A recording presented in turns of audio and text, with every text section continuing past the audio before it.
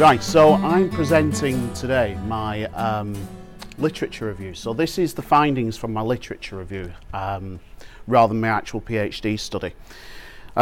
So first of all, thank you to Karen for the opportunity to present today. As my Director of Studies, I'm thankful of the opportunities you've given, and the rest of the supervisory team as well for the the opportunities they've given me to present and to develop this work. So my name is Michael Haslam. First of all, I'll introduce myself. So I'm a mental health nurse by background, as most of us are, and I have an interest in mental health crisis care, having worked within mental health liaison team and the crisis resolution home treatment team. And really my research interests converge with my occupational interests as well. So I'm very interested in those barriers and facilitators to mental health crisis care in particular, as experienced by people with complex emotional needs. Okay. We all familiar with the term complex emotional needs? Yeah? Okay. For anybody that perhaps isn't, it's pretty much, so we're thinking about the label of personality disorder, the diagnostic label of personality disorder, and it's considering, those people with the diagnostic label and those people without the diagnostic label, but might have those needs that are associated with the diagnostic label. So my presentation today is twofold really. The purpose of it is twofold. One is to present the initial findings from my literature review. But the second thing that I want to do is to talk about meta-ethnography. Do we know what a meta-ethnography is? We all know. I'll be talking about the actual, sorry? So I'm going to be talking about that throughout the today. I'm going to be talking about how I did my meta-ethnography, and I suppose there's something about justifying the position of meta-ethnography at this forum, at this qualitative forum event. I'm also going to be looking, because my PhD study is going to be looking at hermeneutic phenomenology as a methodology, so I want to be talking about maybe the parallels, the congruence between phenomenology and meta-ethnography as well. So as I've said, I'm very interested in crisis resolution and home treatment teams. I'm quite interested in sort of why, having worked within this team, I understand that sometimes responses to people with complex emotional needs aren't necessarily helpful. And I'm quite interested to establish why is that? What's going on there? What are the potential barriers to, to people having a positive experience? So when I started this project, what I did is I did an initial scoping review of crisis resolution home treatment, and I found that there was a lack of literature specifically relating to people's lived experience of home treatment teams, specifically in relation to those with complex emotional needs at least. Now there is a growing body of qualitative evidence, but Dalton Locke there, it says 2021, saying there's still a firm evidence basis to be established.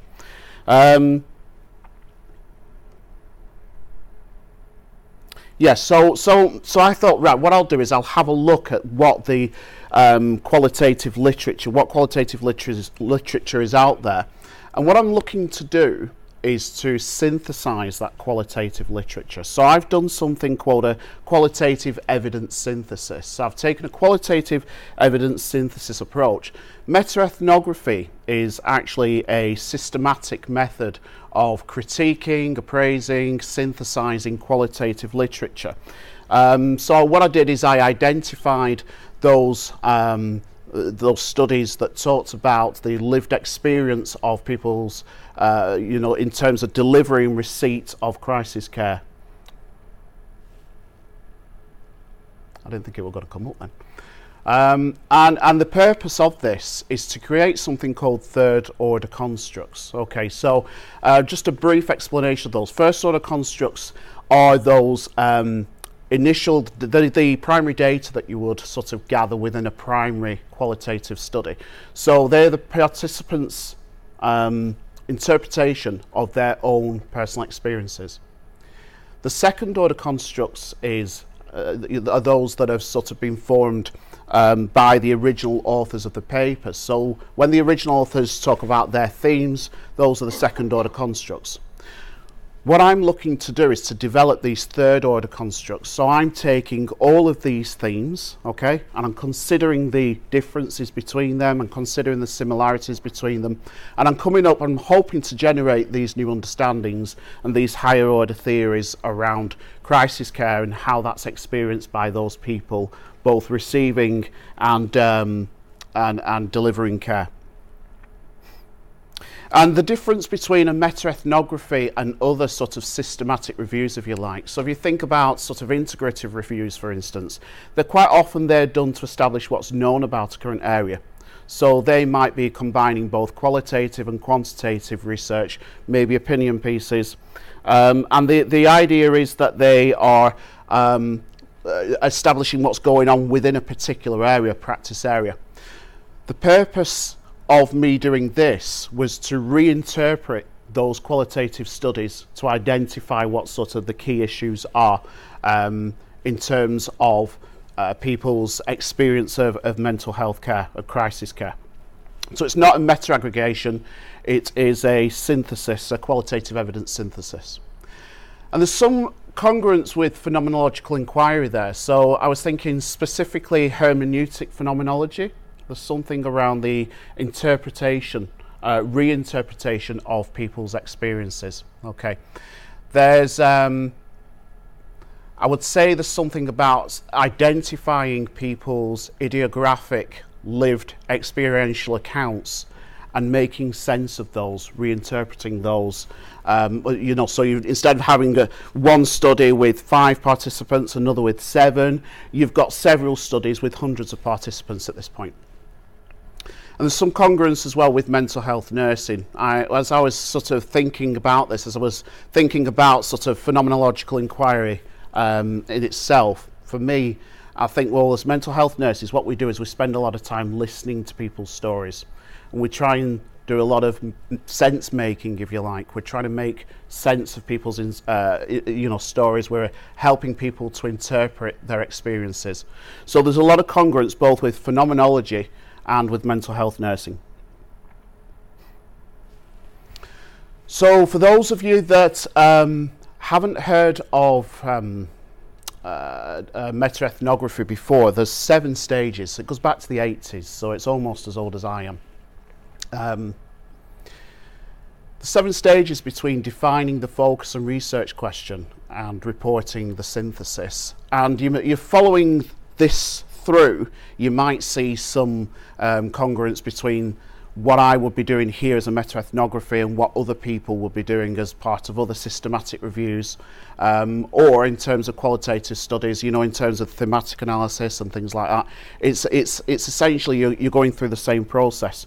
But the difference here is I'm taking those second order constructs, i.e. the themes from somebody's from the author's key themes from their papers, and I'm reinterpreting those as a whole rather than just the primary data.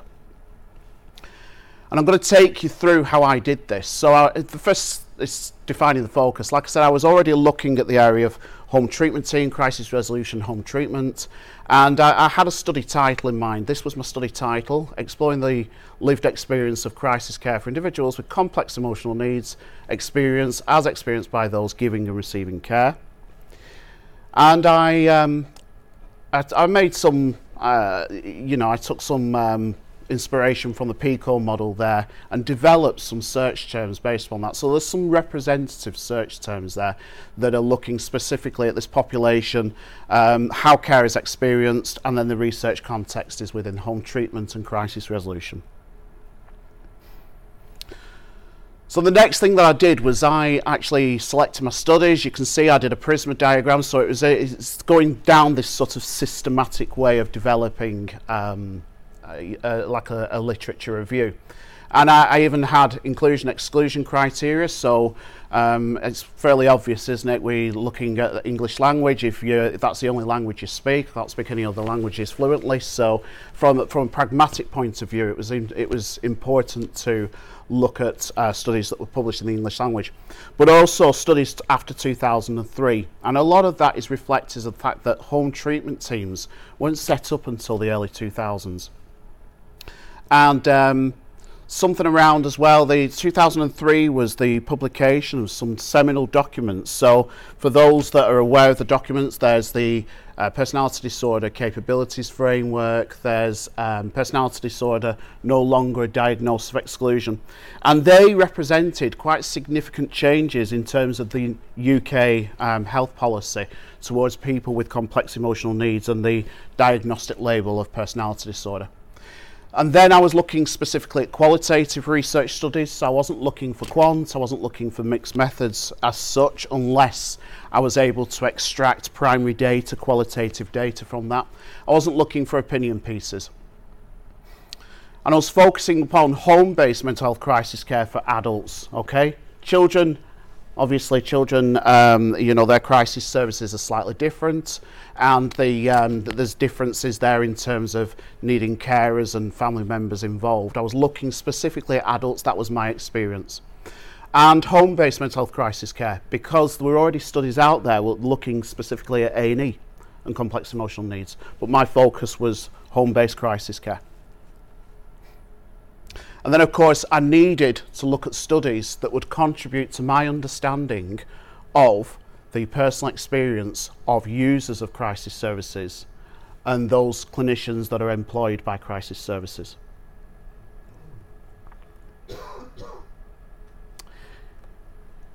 The next step would be quality appraisal. I'm not going to go too much through this, just to let you know that I used Walsh and Down's quality appraisal tool, mainly because of its use in terms of appraising qualitative data. But yeah, I won't go into any of that. There's some of the study characteristics, so you can see that it ranged from 2007 to just last year, 2022. And you can see we've gone from sort of 3 or 4 participants in some studies all the way up to sort of hundreds of participants there when we're combining that data.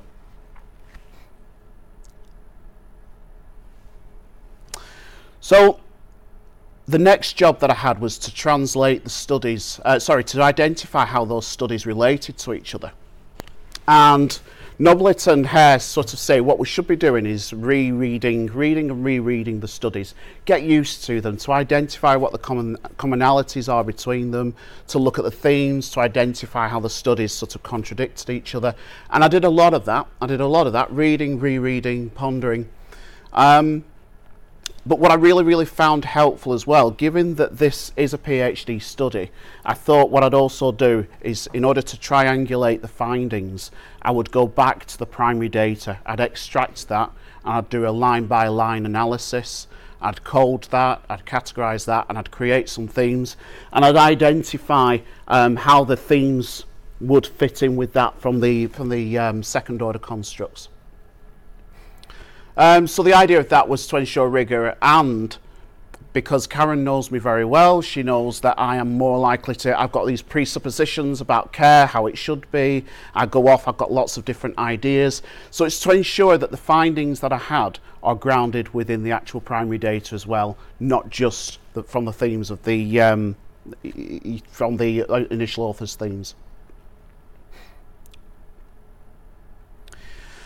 So the next stage was translating the studies into each other. So this was, for me, the most difficult bit. So the previous slide with all the footprints on it was about making sense of these now and being able to extract sort of data and work with that a little bit.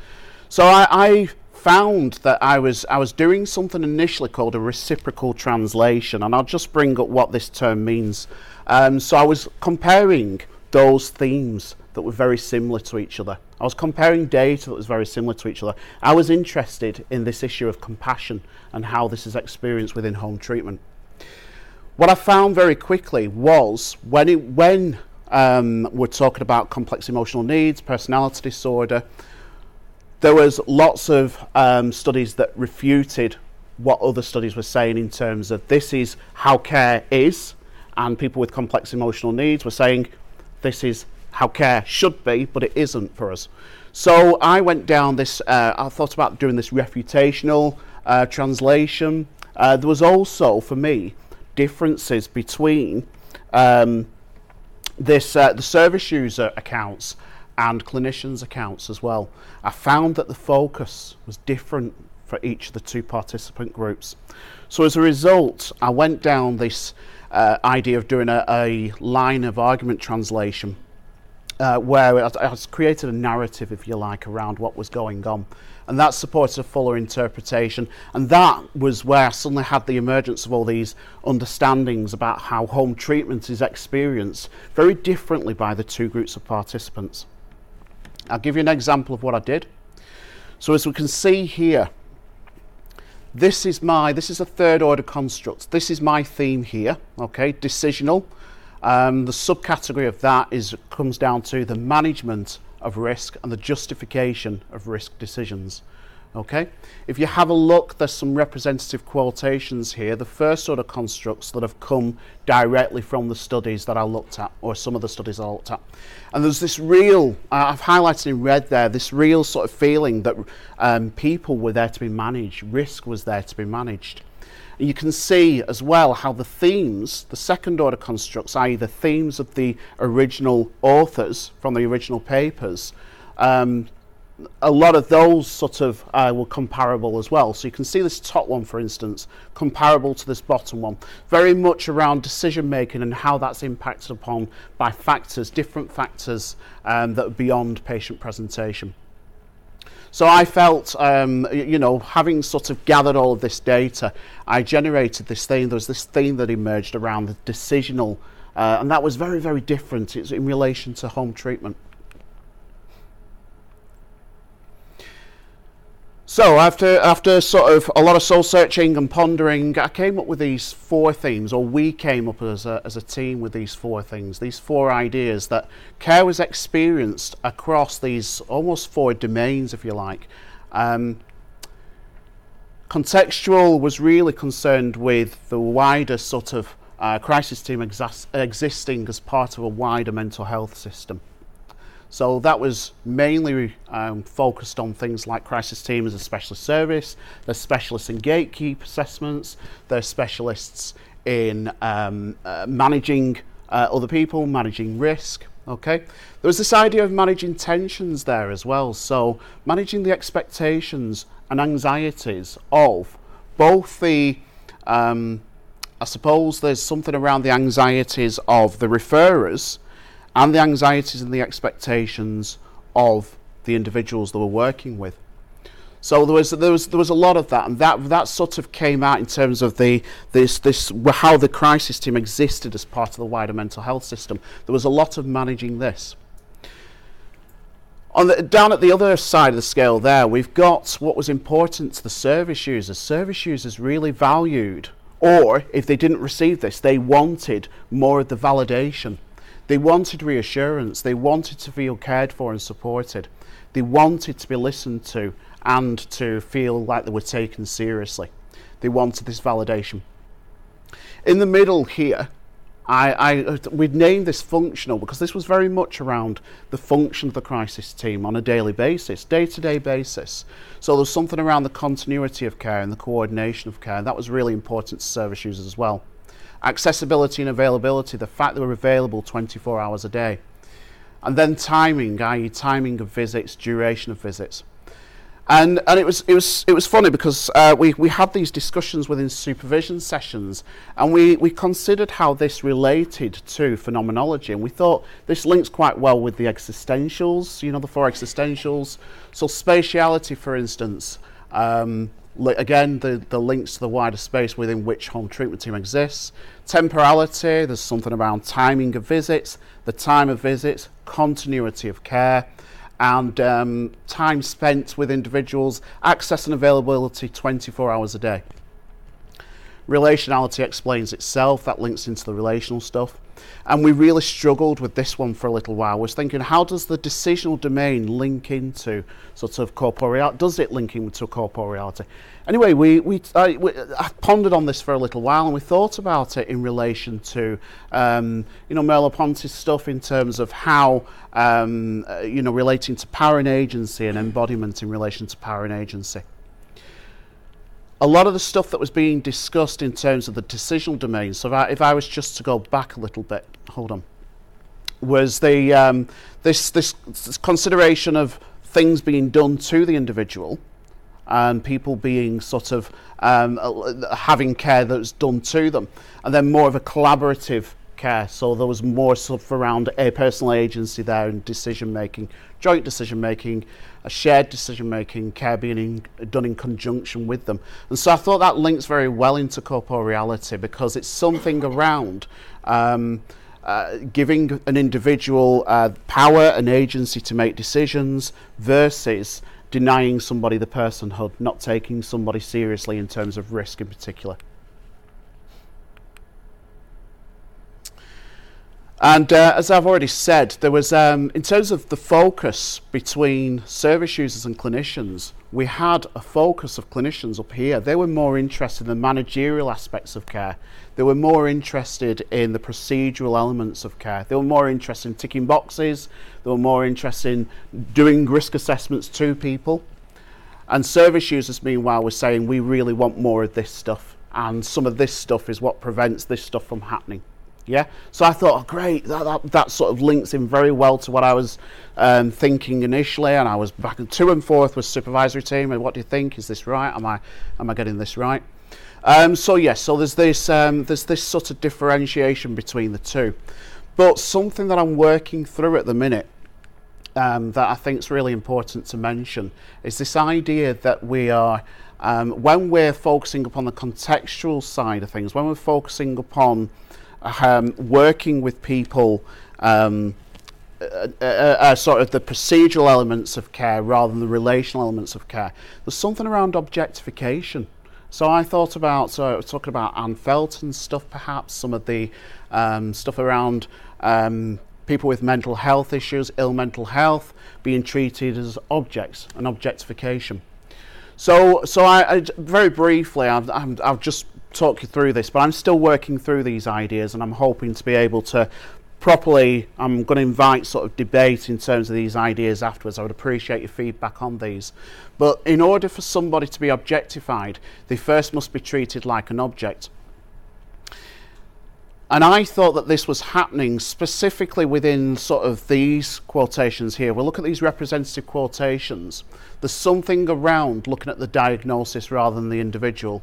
There's something around just looking at the label. We're always more suspicious of people with BPD.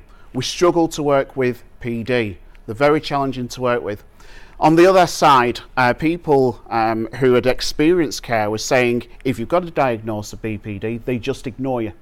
So there's something around this, treating people as a homogenous group of people and almost sort of tarring them with the same brush.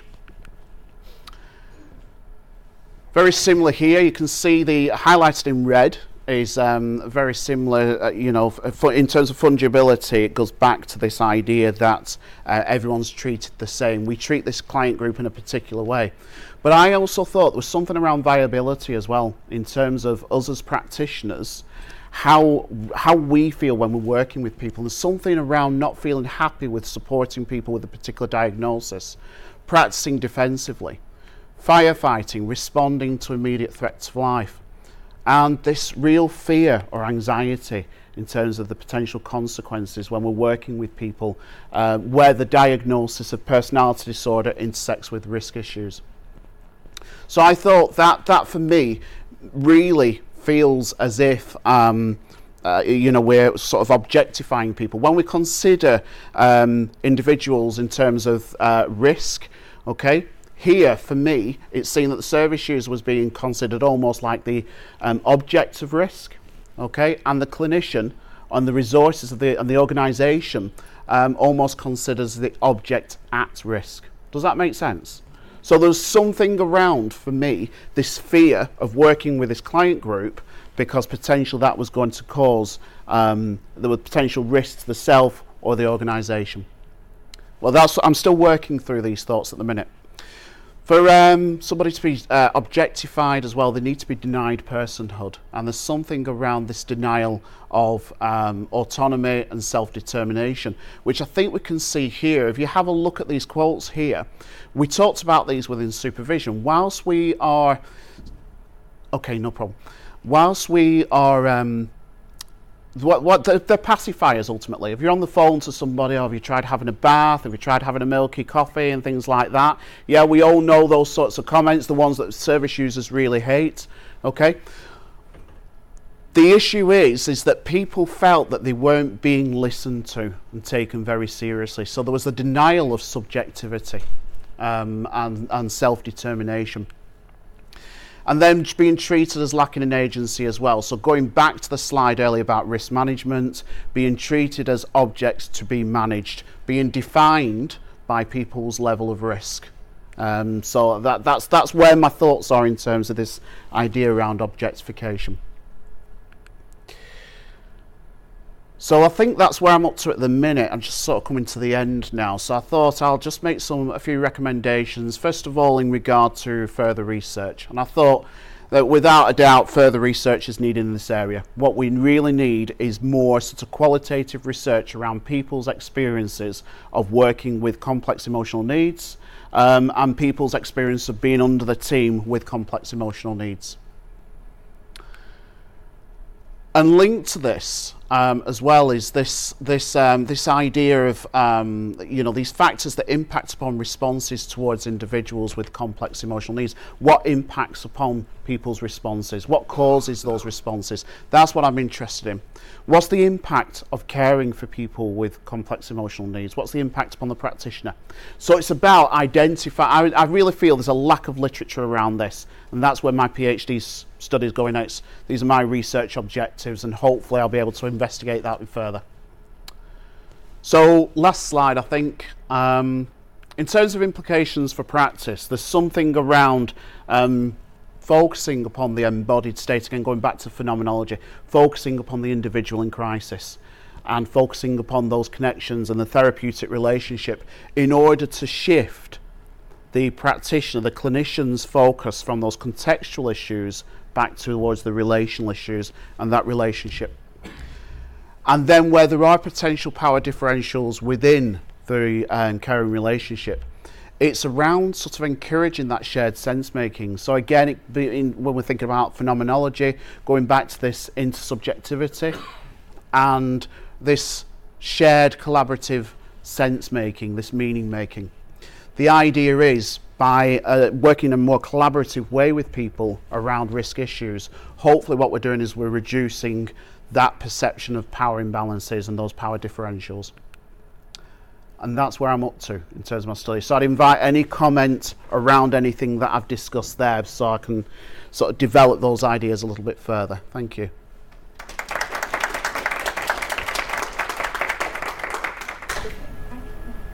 Oh, there we go, Gareth. I knew it would be you. Go on. Me and Michael worked together, but we didn't. We worked on the other side of the crisis for treatment fence, I would say. So I think you were just asking about maybe further research. I just wonder whether maybe exploring the lived experience of staff who referred into crisis teams would be useful at some point, and what their views about the role of the crisis team were and how they were sold. Yeah. People who maybe worked in inpatient services and then in the community, but had to deal with the system changing and feeling like they struggled to get people the help that they felt that they needed at times. It'd be a great study, that, wouldn't it? Unfortunately, because it is a PhD research, I've got to keep it quite tight, haven't I? I've got to keep it quite focused. But some of the papers that I've reviewed here actually talk about that. They talk about the people that are referring into the home treatment team and their experiences as well. So some of the papers actually discuss precisely what you're saying there. It'd be great to have another study that could explore that in more depth, but like I said, being a PhD project, I'm going to try and keep it as tight as possible. I can tell you though, Gareth, that I did my master's research in 1999. 1998, as we were saying, it's quite interesting, on perceptions of crisis and mental health workers, and I interviewed doctors, social workers, OTs, nurses,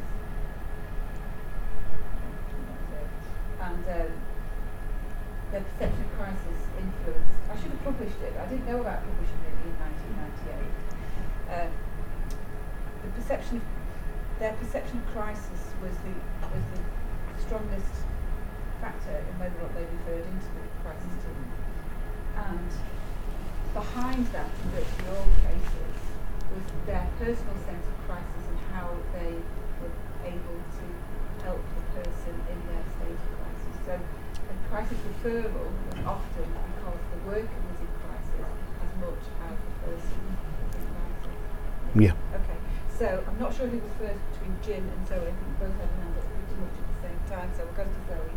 Thank you. As this is like fascinating. This is brilliant. I think it's really relevant right now, isn't it? Thank you. I just wondered, because obviously what you're talking about, I think, I don't know the research, but seeing it, I think there was a real kind of element of this in a crisis team, sometimes it's ongoing risk assessment and not really any sort of mutual intervention, just that doing to risk assess. And it's something that has come up in serious incident reviews where people either have been allowed access to home treatment team because of their diagnosis, or once they're under a home treatment team, kind of just been constantly risk assessed or been discharged and said, well, it's increasing dependence on services, so we're not going to offer this anymore. I just wondered is there anything around kind of that where things have gone wrong, any like kind of looking at serious incident reviews or anything around that? So the papers that I've looked at, so going back to the first sort of slide that I showed you, in terms of the information that comes out in terms of home treatment team, I've been looking specifically at experiential accounts. I'm looking at the lived experience of people who receive care or who deliver care. As part of that process, I was aware that there was a lot of literature around the function of the team and around what the team should be doing, outcomes, things like that. I disregarded a lot of that to focus upon this stuff, but absolutely there must be stuff out there, and I'm still developing these ideas and I'm still writing it up, so I'm now going back to the wider literature to see how it relates. But you're absolutely right, there should be something out there, I think. No, I think it's amazing. I think it's brilliant. Have I convinced you that meta-ethnography is is the way to go? I don't know if I could change right now, but yeah. No, I appreciate it. Absolutely, no, it's fascinating.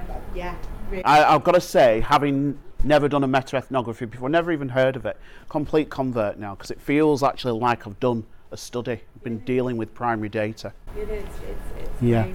It looks like a really good method though. Yeah. It's great to immerse yourself in that much data. It really feels like I feel like I've done half a PhD already, to be fair. But super. It really is. It's that opportunity to sort of extract the primary data and do it by a line back. That's not the way that you should do a meta-ethnography. You should do a meta-ethnography by considering the themes and sort of considering where the themes overlap and where they refute each other. But I sort of did that last bit, just to sort of ensure rigor and that it was a systematic way and that everything was grounded within the data. And do you know what? I'd highly recommend it. I'd do it again. Thank you. Okay. Yeah, wow. Yeah, that was really interesting. I tell you what, I was dancing around in my mind. One was when we publish papers with people's voices in them, we often look to restrict or condense those voices so we get as much of the sense in, but without some of the wiggle.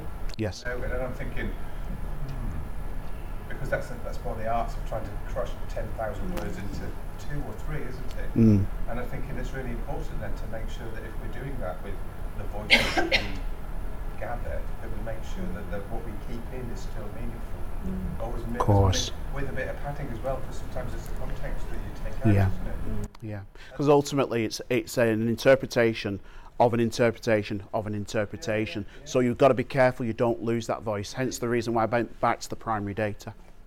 Yeah. And I was so pleased that you said intersubjectivity at the end, because my reflections would be about intersubjectivity the value of social becoming, is really that there's a psychoanalytical lens that you're drawing upon here, but not necessarily. I'm not allowed to mention psychoanalytics, by the way.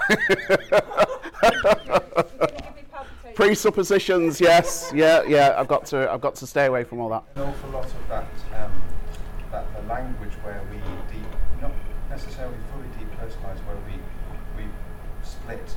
Yes. Is important to recognise. I think it's a fundamental aspect of how we work with absolutely people's enactment and with people's distress. How that pushes people into enabling, pushes people into their own, self further distress, heads into subjectivity. Yeah, absolutely. Yeah, right, interesting. Yeah, nice method. Yeah, thank you. Oh. Well, we've got time for one. Oh, sure. Yeah. This isn't very formal, sorry. It might just come out a bit jargony, but having worked in the home treatment team, it was really, really interesting. I was doing a lot, I've noticed a lot of nodding and stuff, but the point about objectifying patients, and I think it kind of links with your presentation as well, so we were having a conversation in the break about how actually sometimes the trusts that I've worked for haven't necessarily lived by their own values. Yes. And I think the objectifying patients in the home treatment team, whereby in my experience we were very much sort of bound to a 2-week period, and I think almost by definition the majority of patients who you see are somewhere on that spectrum of having a complex emotional need, regardless of whether they've got a diagnosis of whatever, almost by definition when they come into contact with those kinds of services. But in this structure, I was just really for me, the bit that really resonated was a bit about timing and about the pressure. Like, you've got a 2-week turnaround, you've got to go to a meeting to say why this person's still on your books, and you feel like saying because they're a human being. And so I think sometimes those sort of structures, I think there's something about the kind of interpersonal way of speaking about people, but I think the kind of system and the organisation objectifies people who come into contact with home treatment team, and it's the very people who are already at risk of feeling rejected, and that kind of putting people into a spiral of crisis, and the actual system itself kind of feeds into that rejection, because as soon as they're referred to you, the system makes you reject them. Absolutely, yeah. So that links into some of the stuff that I did in my masters, which was around the 4-hour target, metrics and A&E, and actually how we don't get enough time to develop those relationships with people, and as a consequence we're likely to sort of focus more upon the goal, i.e. get somebody out within the 4 hours, than we are upon the person. And that's where a lot of this has come from. It's developed from those thoughts, those initial sort of discussions that I had around my masters. Yeah. Okay, thank you very Thank you. much.